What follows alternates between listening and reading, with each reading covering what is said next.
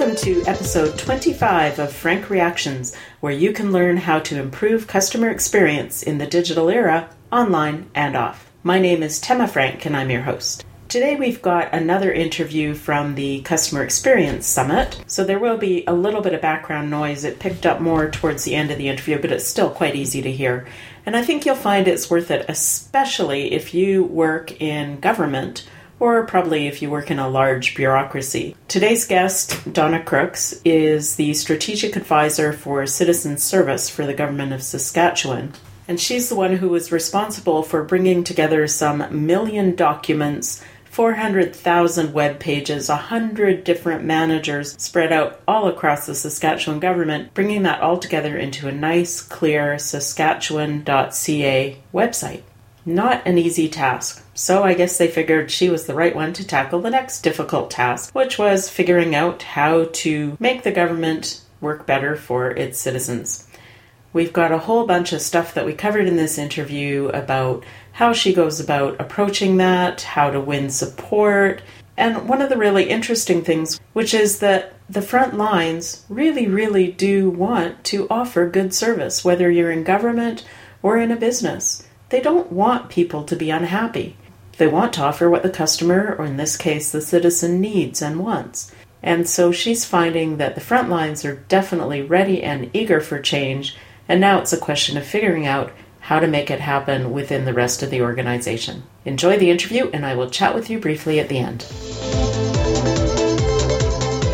I'm the Strategic Advisor for Citizen Service.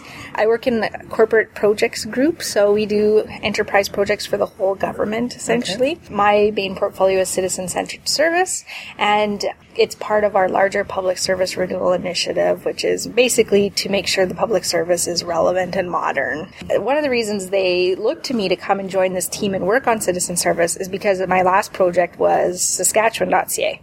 And so in 2012, we set out to solve the gov.sk.ca problem. It was a huge website, 400,000 pages. It was, managed by up to 100 content managers across the government from different disciplines and policy areas and the like. And so it just ended up with no version control for PDFs. There were over 1 million documents hosted across the site. Yeah, so in terrible shape. And it was also ugly and just very low performing in terms of navigation and search and all that stuff. And it wasn't because we had poor infrastructure necessarily. Our search engine was a Google search appliance, so it had the potential to be extremely good. Yeah. So it was a decentralized approach. Mm-hmm. Nobody was managing it. There was no leadership. Yeah. There were no standards. There was nothing. So we set out in Executive Council to make the business case for why we needed to solve gov.sk.ca. And how did you make that business case? Well, we took 2 kicks at it. Okay. The first kick was more conceptual. Okay.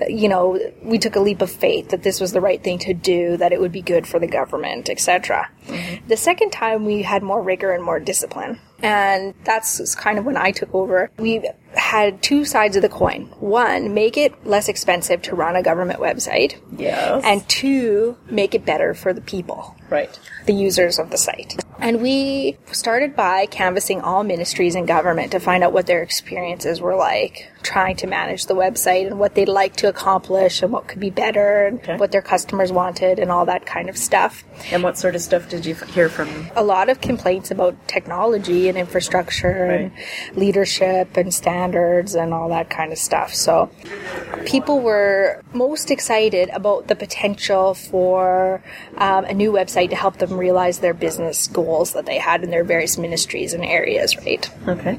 So, but at the end of the day, it really did come down to that the operation of the site itself could be done more efficiently if it was managed centrally and we had modern software and all that kind of stuff. Right. And it would be a benefit to citizens. Okay. And that was a hard task because there's not a lot of technological literacy among government officials. Right? And so, and among our political counterparts either. Right. So all they know is that it's complicated, it's expensive, and it's daunting. So yeah, we had to make it easy for them to understand what the benefit of a new digital platform would be. So we focused on the Public Service Renewal Initiative, which was about simplification, benefiting citizens, making processes better, and just showed how it met all those challenges, including making it less expensive. So you're here at a customer experience conference. Are you thinking of your internal customers or the public or both? So in my new role in doing citizen-centered services, we talk about the vocation of public service and that we're all here to serve the public good and getting back to that calling. And so it's certainly our external public customers that we're very interested in. But an important piece of that, and especially in terms of employee engagement or motivating our employees, is remembering that we're all citizens of government as well. And how would your mother experience this service? How would you like to experience this service? And, really tapping into that vocation of I'm here to serve. Interesting. And was that, for some of the longer-term employees, a fairly major cultural shift? I think it's a huge culture shift for the entire organization. Okay. But the biggest divergence that we're seeing is actually that our management, leadership, and executive are acknowledging that frontline staff and people in those areas know more about customers and citizens and empathy for the customer than we do. Right. And saying, let's tap into those folks. Good. Yeah, so it's wonderful. And I think what was interesting is there was some concern organizationally, if we start using this new language, how do we avoid it becoming, is this a flavor of the day or that kind of thing, or you're just changing the language on us again, we're confused. We have an organization of 12,000 people. But what we found through discussions with about 250 public servants about these topics was that they're eager to reconnect with their purpose of serving the citizen, and that they see that as a natural way for them to better understand our corporate strategy around public service and around renewal and all of that. So I think it's actually the leadership who's on more of the change journey in terms of understanding that, and the employees are ready to go there if we will just set the vision. I suspect particularly frontline employees, because they're the ones who've heard all the hassles and frustrations, so they would really get it. And it can't be fun spending your life getting complaints that you can't really solve. They're kind of like, it's about time we change these things to make it easier, rather than, management thinking, they're going to be, upset that their jobs are changing or what have you, right? So how do you tackle a process like that? So you want to change the whole approach to make it citizen-centric. Where do you start? We've been having a lot of debate about that. Okay. I believe you have to come at it in two ways. One is that you have to set the framework and the foundation for change across the system of government by allowing for policies and frameworks and tools to be put in place that people can use any time when they're ready to get on board, right? And to have that, a really strong communications and engagement strategy so that people can come with you, participate, and get involved.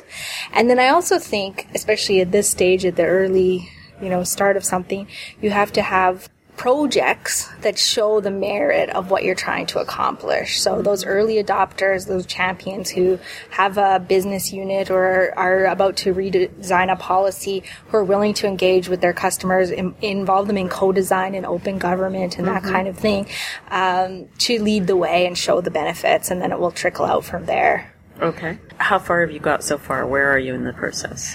We have a philosophical vision and approach that our deputy ministers are comfortable with. That's within our public service renewal framework. And we have started to engage the employees on the discussion of citizen first and what it means to be a public servant, which is a huge change because, one of our employees came to one of the chats we had, and he'd worked in the government 35 years. And he said, back when I started, I was so proud to say I'm a civil servant. And today, it's not that I'm not proud, it's just that I say, I work for justice, or I work for, people don't orientate themselves necessarily with public service so much as the organization as an employer today. So how do we get back to where people felt that they were serving the public as part of their role? That's very interesting. I mentioned the chats we had with public servants across the piece. Well, one of the groups that came was a group of chiefs of staff for ministers. And they get this stuff instantly. Their intuition's right there because they door knock and they talk to constituents, right? So they assume that the public service is the same way, that we're very much in touch and in tune with customer needs. And so there's a bit of a disconnect there because, you know, today, I think it was the presenter from Indigo who said, when was the last time, have you talked to a customer within the last week, right? I would love to ask that question in some government, you know, meeting rooms, right? Because we do lose sight of, you know, the actual person that's at the end of whatever business process we're trying to accomplish in a government context. I remember doing a usability project several years ago for Service Alberta. And the way my company approaches usability, we get a large sample size, and it's qualitative as well as quantitative. And it was funny because going into it, the people I was presenting to in government were really afraid that it was going to be really negative feedback. And in this particular case, what we found is the service they were offering was actually, people loved it, but no one knew of it. And so it was just, you know, and so it was thrilling to them to actually hear some of the comments, including there were negative ones, but your perceptions even of what you're going to get can be so far off. We had a great example of that, not in the government, but in the city of Regina. And this is from when Philippe Leclerc was working for the city of Regina. I think he's moved out east, actually, now. But in his role, he was trying to adopt or to push social media into the municipality, right? And people were really afraid that there was going to be all this negative feedback. But for the first time, once it was launched, you know, the people working on the road crews and things were actually getting positive feedback that they'd never had a channel to receive before. So, and then Philippe had sort of designed a way to rate and collect and understand what that information that was coming in was, so that he could show, okay, this is a percentage of positive, this is neutral, this is negative, and put that in context for them. Now, is your organization looking at using social media at all? And if so, how are you managing that? Yeah, when we were launching Saskatchewan.ca, we were pretty focused on that, but we did have an internal social media expert, and we were actually pretty lucky because he was a real expert. Yes. Before he came on, there was sort of ad hoc evolution of social media in Saskatchewan among the government. So some branches were using it, some weren't. And we just started a government, like an overall government Facebook and Twitter about the time that he came on board. But we were kind of lucky in that we were able to curtail that ad hoc popping up at a fairly early stage before it became out of hand. And so our approach was very much focused on the customer need. So one of the great examples we had was Advanced Education wanted to do a student Facebook and Twitter feed. So we talked to them and said, who would your counterparts be in other ministries who also have a student audience? Oh, good question. Yeah, so that, and then created that collaboration to have a student feed rather than an advanced ed ministry feed for students. And what was great was every time I brought that up in a ministry boardroom and said, this is a great example of collaboration, those people put their hand up and said, we have students as an audience too. So now when they have something they want to put out there, they can use the existing feed rather than considering building their own. Exactly. Now that's interesting that you would have separate feeds for a different demographic. Why that decision? Because the customer has different needs, right? They don't necessarily want a barrage of all government news. We have like the softer side of government, health, social services, education. We have economic stuff, and so. So would each of those areas have their own? Not necessarily. It definitely would be based on the need of the customer, right? So, for example, outside of the realm of portfolios or demographics, public safety is an interesting one, right? So you could have anything on there from flooding to the fires in the north to, I don't know, snow is coming, weather disaster related to Highway Hotline, that kind of stuff. So it could be topical, it could be based on a demographic, could be based on like health, for example. So if we saw that that customer need, then we could turn it into something that maybe there's demand for. So how would you control that? I could see that getting out of hand again very quickly. We actually controlled social media in terms of approval for creation of the feeds centrally, but we didn't control the content as it was running on a daily basis. Our philosophy, which may not, again, be totally consistent with political philosophy on it, was that you needed to trust the local people who are working on the social media to make the right decisions and run it appropriately within their own contexts. So, did you give them any special training, or? In some cases, I think it depends on who the ministry was proposing to staff it, and that was a big part of whether we approved it or not, right? Okay. To make sure that it was properly staffed and had the right expertise. And sometimes a summer student is the perfect person to run it because they actually know more about it than we do. Other times, that's not, typically it's not the summer student who should run it. Well, they often don't have the level of judgment and experience, so they may get how to chat on social media, but exactly. It's not all there is to it. We had one summer student who's a law student and, had grown up in digital and stuff. And he, I think, is the anomaly of, somebody who you could have working on your social media stuff without too much risk. But for the most part, I agree that social media is a risky area because just because you use it in your personal life doesn't mean you're an expert. And I think that's kind of evolved into a big market for social media. Well, one of the things that I've noticed in government social media accounts is there's a tendency for it really to be one way, government talking to public. Right. There's not typically a lot of interaction. What do you see? Yeah, that was one of the things that our internal experts struggled with too. It was like, don't just post your news releases and, and I think that it's the authenticity of the voice of the person who's posting that makes a big difference. And that's where I would go back to the City of Regina and the municipalities having an excellent two-way engagement on their Facebook page. Again, I would credit Philippe with this.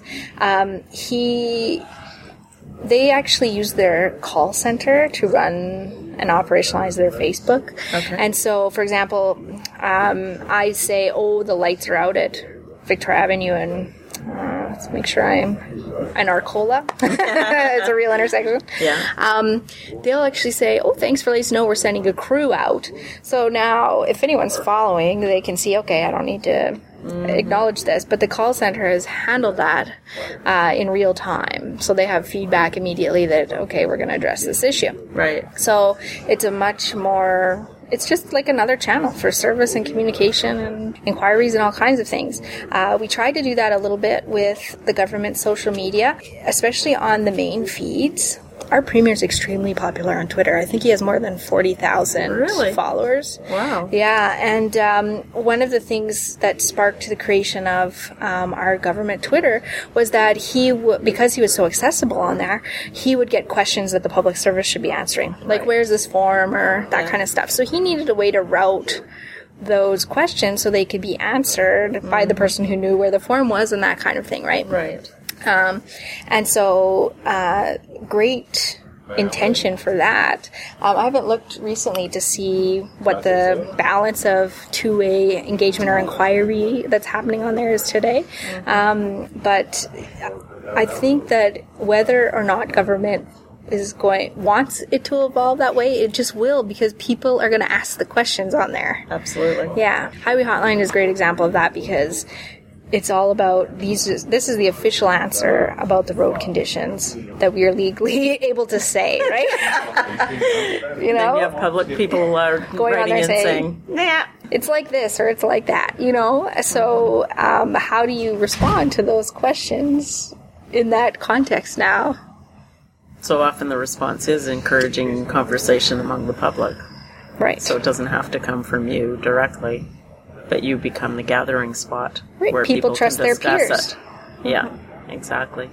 There's a wonderful app, I don't know if you've heard about it, that was put out originally by the town of Lewisham in England. And it was called I Love Lewisham, and it was a phone app. Oh, I haven't heard about this. It was very cool, actually, something you might want to look at. So it's this phone app where they encourage citizens to contact them on social media if they saw a problem in the city. So you could take a photo and send that. Of course, with your phone, it would detect exactly where it was. So people would, show, I think originally it was because they were concerned about graffiti. So people were sending in graffiti reports, and that way it got spotted and fixed faster. But then it was overflowing garbage cans or whatever it was. Because a lot of these things, people will get annoyed at the city or the government for not doing anything, but often the government doesn't even know.